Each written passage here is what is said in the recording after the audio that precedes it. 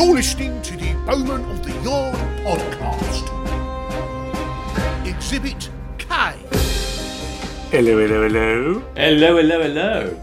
Listen, it's November the 1st. The clocks have gone back in the UK. British summertime is over. The nights are drawing in. The leaves are falling off the trees. It's the time of year where people share those dreadful memes of people working at English Heritage moving the stones around at Stonehenge because we put the clocks back. It's getting cold. It's getting foggy, potentially. Ooh. You're all very welcome. I'm Richard James. And I'm Peter Crouch. And we're here for the next half hour or so to talk about all things Bowman. We've got some big news this week, of course, because since we last spoke, there's a new novel has been released in the Bowman of the Yard series. Before we go any further, we ought to really talk about what's coming up. Could you just walk over and just throw open that sash window over there by the fireplace there? That's it. Yeah, go on then. That's it. Now, if you lean out, you'll see that the 9:33 from Paddington is just about to whistle past. Now, don't be too afraid, but just lean out and put your hand up because someone's going to hand you a piece of paper. Here he comes. I've got it. All right. Oh, okay. Here we go. Close the window. Crikey, what a noise. All right. Now, what do you have there? Well, it's saying that we've got all the latest news coming up. We've got a post bag full of letters to the yard. And this month we have Maggie Davies as our author locked away in the cells at Bow Street. And very exciting, stay tuned for the first part of the second short story from Bowman's Casebook, The Hackney Poisoning.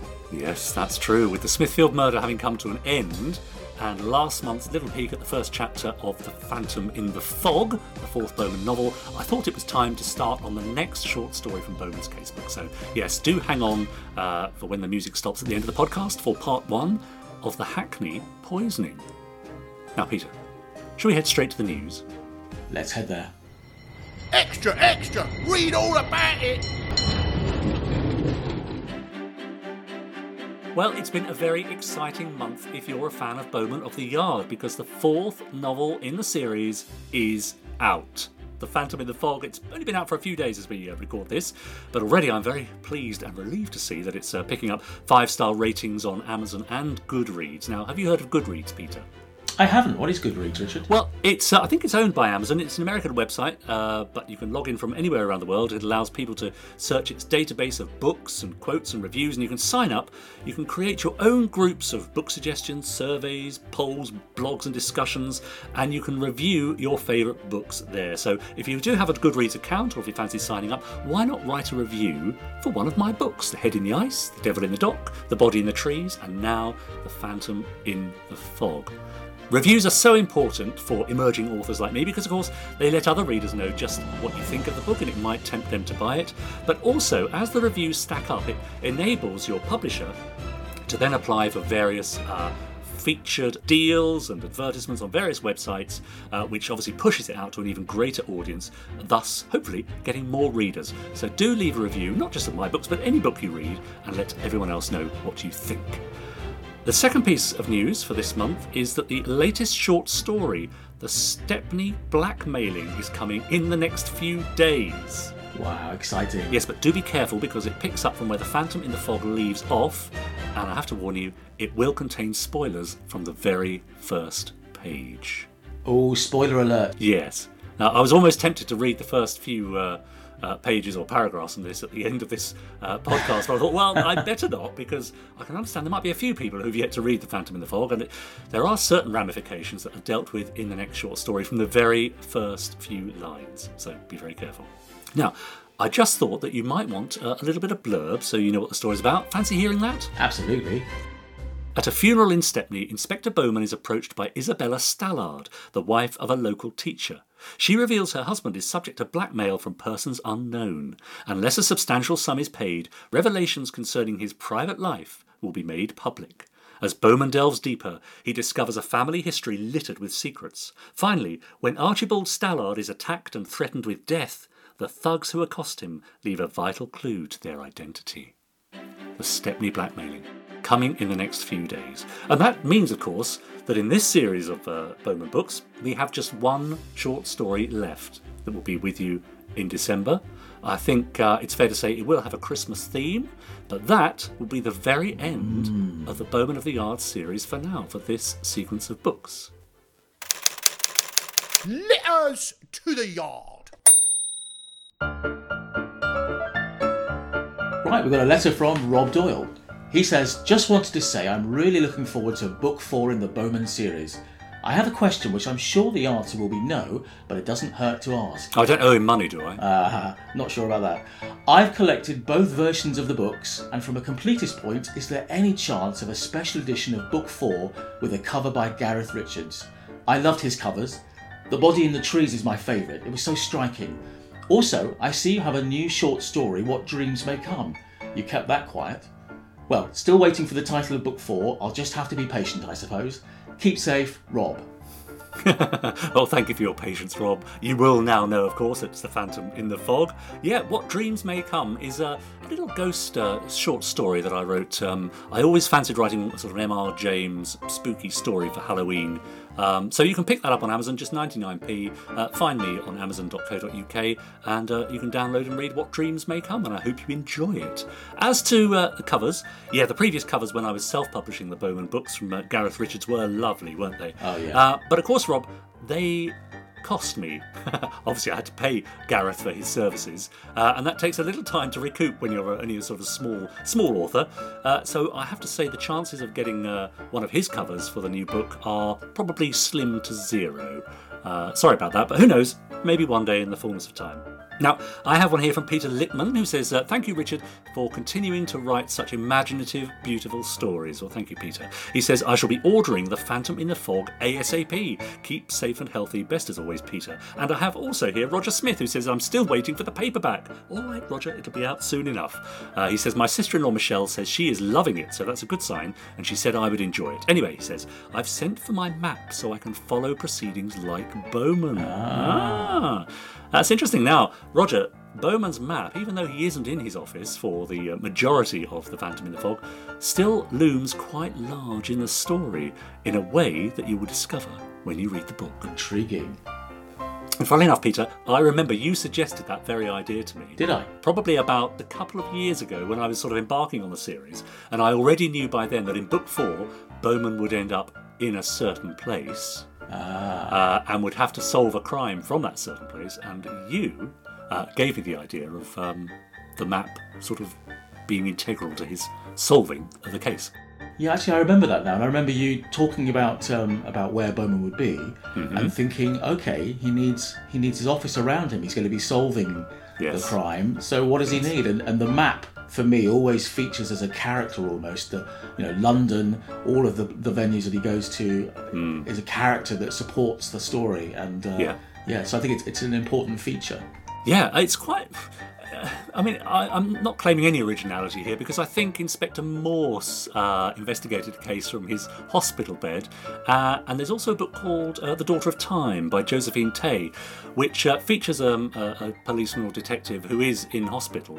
And to while away the time, he decides to investigate the murder or deaths of the princes in the tower by Richard III. Really interesting book, so I can't claim any originality. Well, we also heard from Andrew Curry. He says, about halfway through The Phantom in the Fog and enjoying it very much. Oh. It's good to see Graves in action on his own, determined to do the right thing despite the pressure on him to do otherwise. In just a few paragraphs, Inspector Simeon Granger was introduced as a very interesting, likeable character. Perhaps we'll see more of him in the future?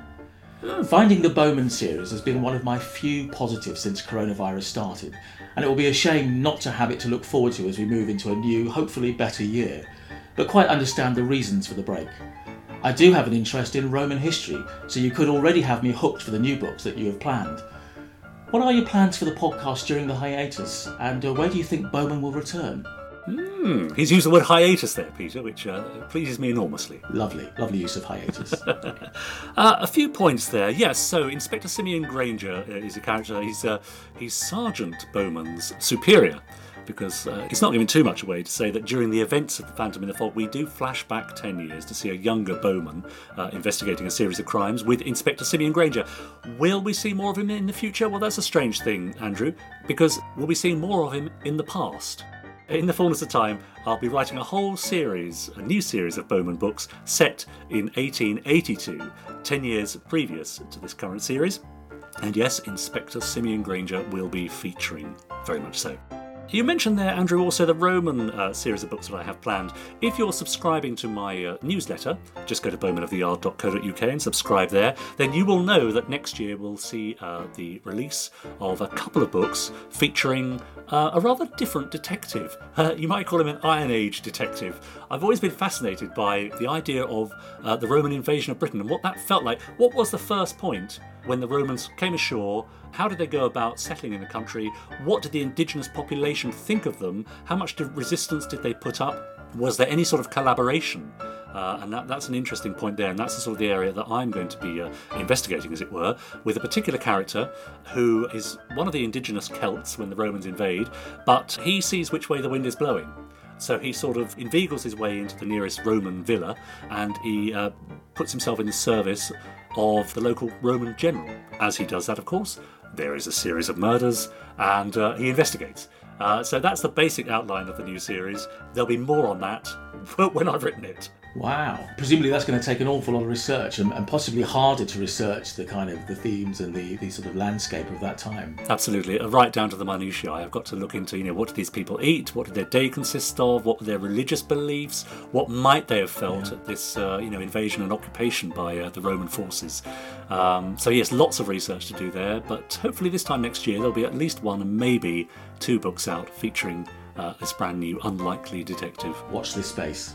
Rod Henderson got in touch to say, I hope that one day there is a huge bumper omnibus edition with all the stories in. The Bowman Casebook Volume 1. Yeah, that's a nice idea, isn't it? Imagine getting all the novels and all the short stories in one collected volume. Could well happen. Yeah. I see that Sharp Books are already collecting the novels into a box set, an ebook box set called Seasons in Hell. I should imagine the fourth book will be added to that in due course. And perhaps in the fullness of time, maybe the short stories will be slotted in too, but of course I will let you know. And Rebecca Andrews said, I can't wait for the Stepney blackmailing. I really enjoyed these stories. I'll have to go back and read them all again while I wait. Very good. Yes, do. Start with the Smithfield murder, and why not make your way through all the short stories? How do you get hold of them? Well, you go to bowmanoftheyard.co.uk, subscribe to my newsletter, and the first 3 or 4 emails you get from me over the course of a couple of weeks will include some links to get all the short stories from Bowman's Casebook, and there's about to be a 7th released for free. That's all for now. What a bulging postbag it was. Do keep them coming in to podcast@bowmanoftheyard.co.uk, or of course you can visit our Facebook page, give it a like and join in the conversations there. That's enough from our listeners, Peter. Shall we have a word from our sponsors? Oh, yes, please. In a class by itself, the Rector Rotor, the latest and most efficient invention for the quick relief of piles, constipation and prostate trouble. The Rector Rotor is the only device that reaches the vital spot effectively. This picture tells its own story. Note especially those little vent holes in the nozzle through which the unguent inserted in the chamber below may be forced out by turning this knurled cap. No other appliance in the world is so constructed, none other able to reach the vital spot to such good purpose. The Rector Rotor obtains its amazingly quick results without the use of medicine, electricity, operations, or massage by an attendant. Indoor toilet, placed in your home, sanitary and odourless, on 10 days free trial. No money down, no deposit, no more outside backyard inconveniences, no chambers to empty, no sewer or cesspool. Chemical process dissolves human waste in water, no trouble, kills disease germs, prevents flies, filth and bad odours of outhouse. A real necessity for old, young or invalid, preserves health. Get your indoor toilet from Cornier Cabinet Co. Ritter & Co. respectfully tell the ladies, get plump with Professor Williams' famed Fatten You Foods. Why suffer tortures with inferior mechanical devices that artificially fatten? Don't look like a poor unfortunate who, shorn of her artificial inflationary devices and pads, must, in the confines of her bedroom, through shame, try to cover her poor thin figure. These foods cure nerve and brain exhaustion. They make pale folks pink and thin folks plump, and weak folks well and despairing folks happy. They will make you young all your life. You know it is better to be a young old woman than an old young woman.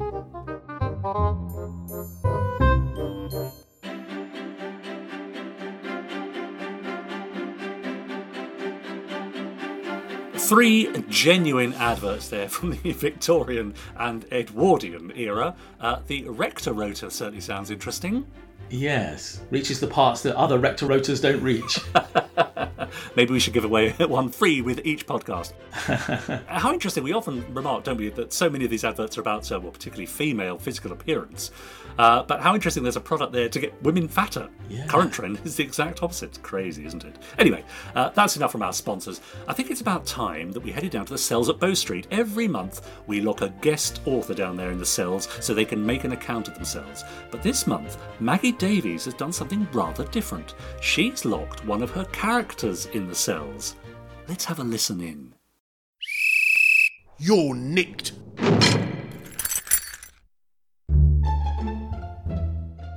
Somebody fetch my smelling salts. Quickly! I think I'm having an attack of the vapours. It's this foul place.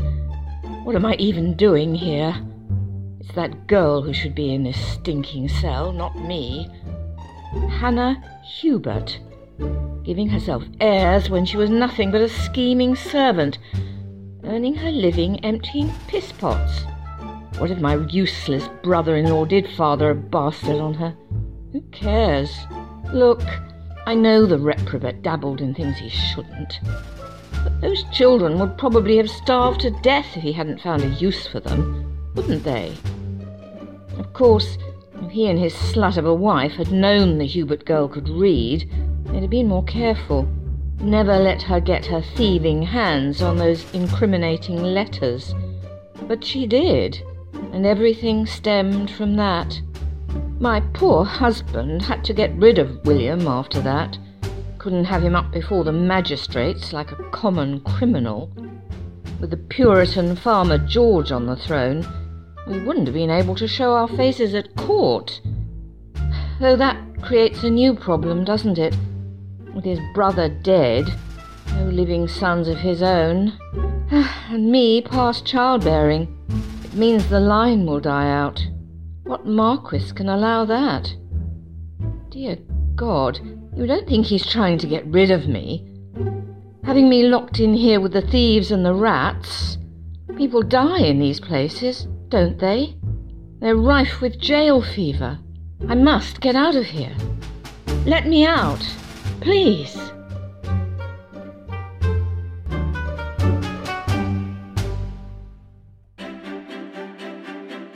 If you want to know more about Maggie Davies and her novel, The Servant, who better to tell us a little more than Maggie herself? Maggie was born in the northeast, but now lives in Royal Tunbridge Wells. She won the Historical Writers Association 2020 Unpublished Novel Award this spring with The Servant, a thriller about dark dealings in 18th century London. Find out about her and it on her website, www.maggiedavisiswriting.com, or follow her on Twitter at Maggie Davies WR1. Well, thank you very much, Maggie Davies. Do look for her award-winning novel, The Servant, on Amazon, and join us next month for another guest author in the cells at Bow Street. Right, well, now, this month, Richard, as you know, I always like to have a bit of a ponder. Yes, I had noticed. I took the liberty of reading one of the more recent reviews for The Devil in the Dock. Ah. Now, Badder Jaws wrote, "Good story, London settings very atmospheric, glad I live now and not back then." Yes. And that set me thinking about some of the more unlikely facts about living in Victorian England. All right. Now, people would regularly fill a day with taxidermy, the practice of stuffing dead animals. And what would you do with all your small taxidermied friends? Well, create an anthropomorphic tableau, of course. Now, the stuffed animals were dressed in tiny human clothing and posed in dioramas recreating human activities. One of the most well-known artists in Victorian Britain was a taxidermist, Walter Potter, who created scenes of rabbit schoolboys, cigar-smoking squirrels, and kittens having a tea party. Right, okay. It's rather like that. There is a Twitter account, I think, called Crap Taxidermy. I don't know if you've ever followed that. If you haven't, do have a look. There are some. Perhaps if you're a bit too squeamish, maybe not a good thing to do. But there are some extraordinary pictures there of very badly posed stuffed animals. I think if Walter Potter was alive now, he'd have an Instagram account, most certainly. Yes. Absolutely. Now, we've all seen parodies of racy Victorian photographs where a woman shows off a single ankle. Mm-hmm. Well, showing even a tiny bit of skin was taboo, and necessity is the mother of invention. Thus, the ever-industrial Victorians created modesty boards. Now, these boards were nailed or propped up close to the ground to ensure the women's ankles were not visible when they were seated. How interesting. I always thought that was something of a myth, the sort of Victorian prudery, but there were obviously enough examples of it around for that myth, to take seed. Yeah, maybe that was sort of things like this, the modesty board, the advertising, that puritanical side of things was promoted, but we obviously know there was also a racy side as well. Indeed. Buttoned up as they were, the Victorians also believed that there was life on Mars. Giovanni Schiaparelli, an Italian astronomer, claimed he saw artificial waterways on Mars through his telescope. Apparently for Schiaparelli, these canals were evidence that extraterrestrial beings on the Red Planet had some form of technology and were attempting either travel or commerce. Now, these ideas were generally quite popular and taken seriously by the public. People would even leave money in their wills dedicated to strange scientific causes like making contact with extraterrestrial life. Yeah, that's interesting. That theory kind of was held for quite a way into the 20th century as well. I was in a pub in Exmoor about 3 or 4 years ago, and there was a row of books on the shelf, and one of them was about scientific discoveries of the age. And I think the book was only probably from the 1920s or 1930s, a whole chapter on the canals on Mars. Wow. I suppose then you go into the 60s and 70s with Eric von Däniken and yes, all those kind of books. Chariots of the Gods, yes. Yeah, right. yeah. Now, Richard, I know that you often think about Lady Gaga. But it is true, yes. Yeah, it's been said, hasn't it? And I know you often think about what inspired her. Right. Well, here's proof that beauty writers have been leading us down some interesting paths since at least the Industrial Revolution. Mm-hmm. If you read one 19th century beauty column, you might be trying to bind slices of raw beef to your face at night in order to prevent wrinkles and promote a youthful, radiant complexion. Ah, interesting. Now, that's where she got her meat dress from. Yeah, absolutely. Now, again, we were talking about the advert with the plumping of women. Another sort of area here that I was looking at. Many women in Victorian England suffered from hysteria, which was really just a catch-all name for anything that bothered them. Feeling blue? Hysteria. Irritable? Hysteria. Anxious? Hysteria. How could you cure this horrible ailment? Well, with a pelvic finger massage, which would cause hysterical paroxysm. Right. And on that note, I shall leave that to your imagination. Time, please, gentlemen. Let's have all your glasses.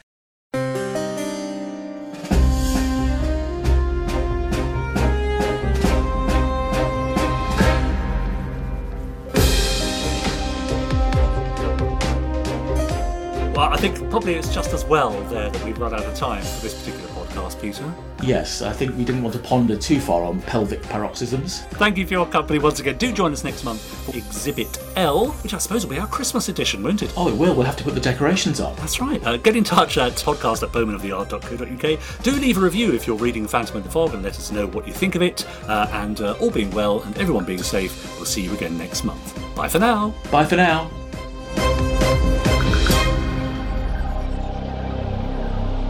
The Hackney Poisoning, a short story from Bowman's Casebook by Richard James. Sir Kingdom Fanshawe stood at the gates to Hackney Union Workhouse, resting his great frame upon his ornate cane. Fashioned from wood said to have been brought from the Amazon basin, he fancied it gave him an air of mystery and profound wisdom. His great astrakhan coat brushed the road where he stood, such that, within moments of stepping from his carriage, the hems were caked with dust and grime. A fancy waistcoat barely contained the great expanse of his stomach. The material was of a deep, luxurious red. His cravat was secured at his neck with a jewel in the form of a scarab beetle. Most remarkable of all, however, was his face. For one who had made his money through foreign investments, it seemed entirely appropriate that it resembled nothing less than a map. His veins were the rivulets and tributaries of a great river, his nose a promontory. His eyes were two deep, roomy lakes, his pock-marked skin the pitted terrain of a scarred desert. A pair of dark beetle brows crowned the whole, like two great and unruly forests. A thatch of dark hair was swept back from the tundra of his forehead and crowned with a tall silk top hat. All in all, Sir Kingdom liked to think, he cut quite the figure as he stood on Homerton High Street before the workhouse.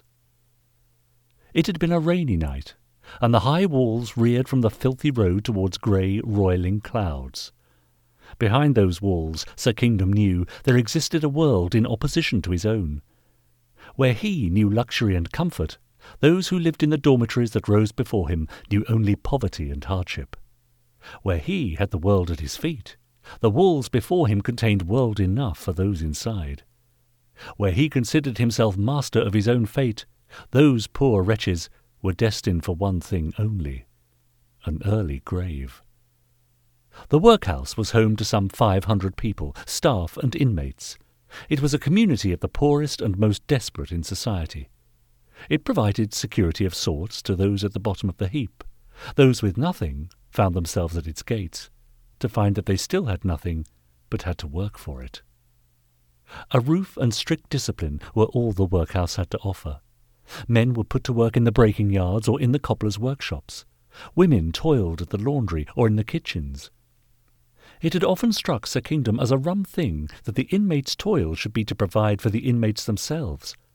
In his capacity as the prime benefactor, he had access to the register of inmates. He knew those walls contained amongst their number a good many cabinet-makers, bricklayers, glass-blowers, and needlewomen. Surely they would be better put to work for some other, greater good. Principally, Sir Kingdom's good. He drew deep on his cigar as he considered the many thousands of pounds he had gifted to the workhouse. He saw now, as the smoke encircled his head, that it had all been wasted. He had seen no return in the last 3 years. In that time, conditions of the workhouse had deteriorated. A new, more lax regime had resulted in a breakdown of discipline. Fights amongst the inmates were commonplace, often resulting in injury or death. Respect for the staff had disappeared, and they were often the recipients of verbal or physical abuse. As a result, the workhouse had lost 5 of its 10 staff and were having trouble recruiting their replacements. Now it only attracted those to its gates who were of a more belligerent personality. A black market in cigarettes and opium had flourished behind those walls, and brawls between rival factions were commonplace. Mealtimes were often abandoned as they descended into chaos, and the factories and yards were brought to a standstill. Hackney's reputation had travelled far and wide.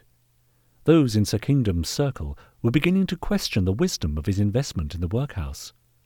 This was leading to a lack of confidence in his whole portfolio. One by one, his clients were deserting him.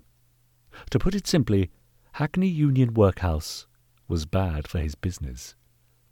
Sir Kingdom trod the stump of his cigar into the ground and made his way to the great iron gates that marked the entrance.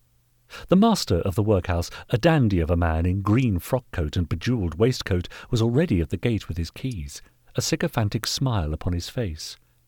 A tidy, officious-looking moustache bristled on his top lip. "Sir Kingdom," Ferdinand Barrett leered as he bent at the lock, "it is a pleasure to see you again. I trust you are well?" He adjusted his silk cravat at his throat as he spoke. Sir Kingdom noted it did not match the colour of his waistcoat. The knight harumphed as the gate swung open to admit him. "I'm so sorry I'm late," Barrett continued. "There was a little trouble in the breaking yard." Sir Kingdom nodded, curtly. He fancied he had heard the commotion over the wall as he had waited on the road. "Rest assured that matters have been brought to a satisfactory conclusion." Sir Kingdom noticed the master was rubbing a bruise on his jaw as he spoke. "Very good, Barrett," Sir Kingdom rumbled.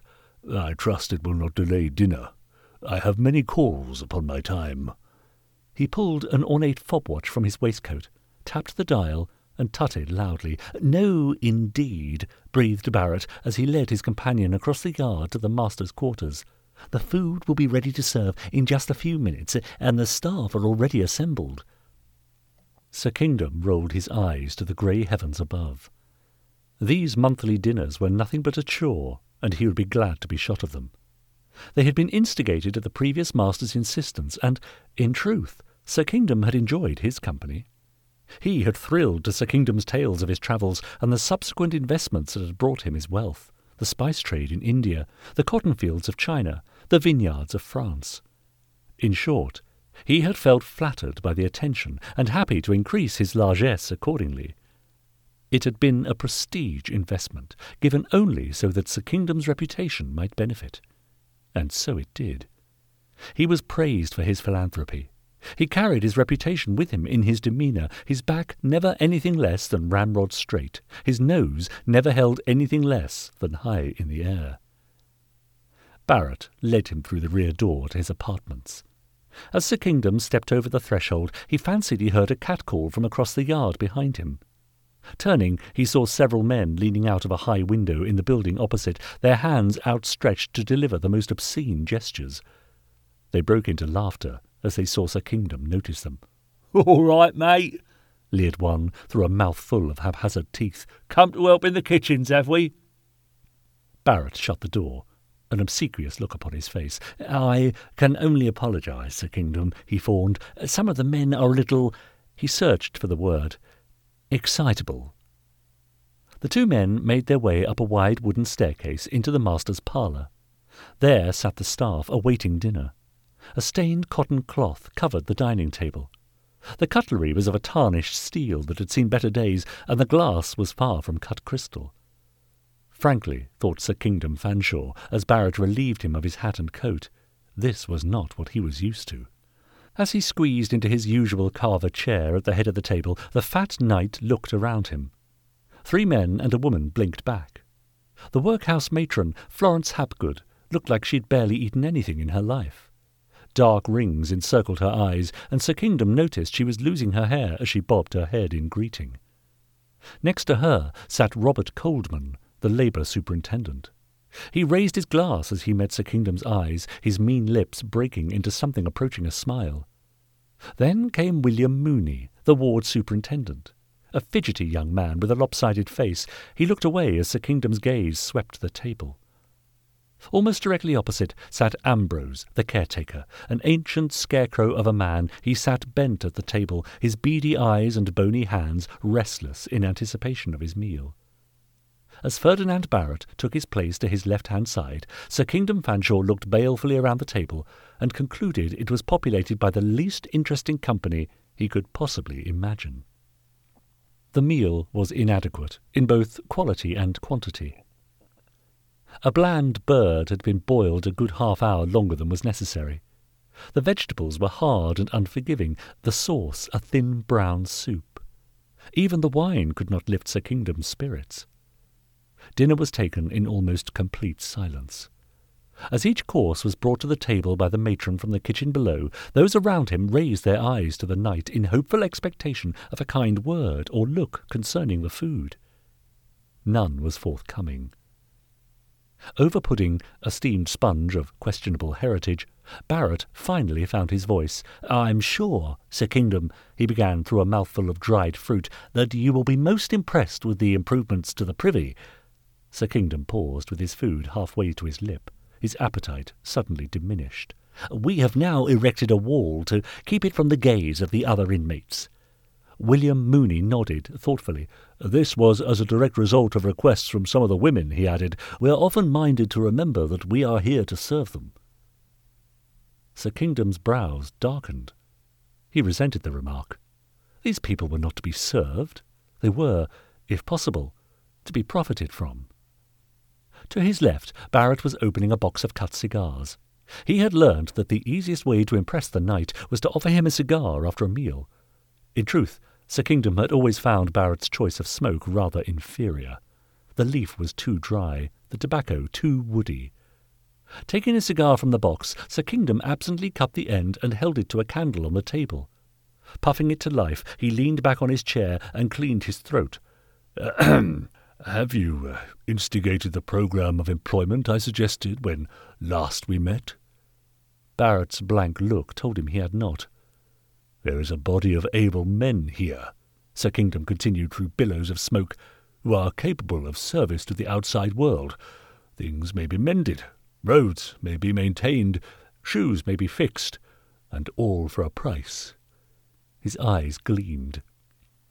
"We do not feel," stuttered the master, "that such things are within the purview of the workhouse." "You are weak, sir." Sir Kingdom banged his fist upon the table. "Weak!"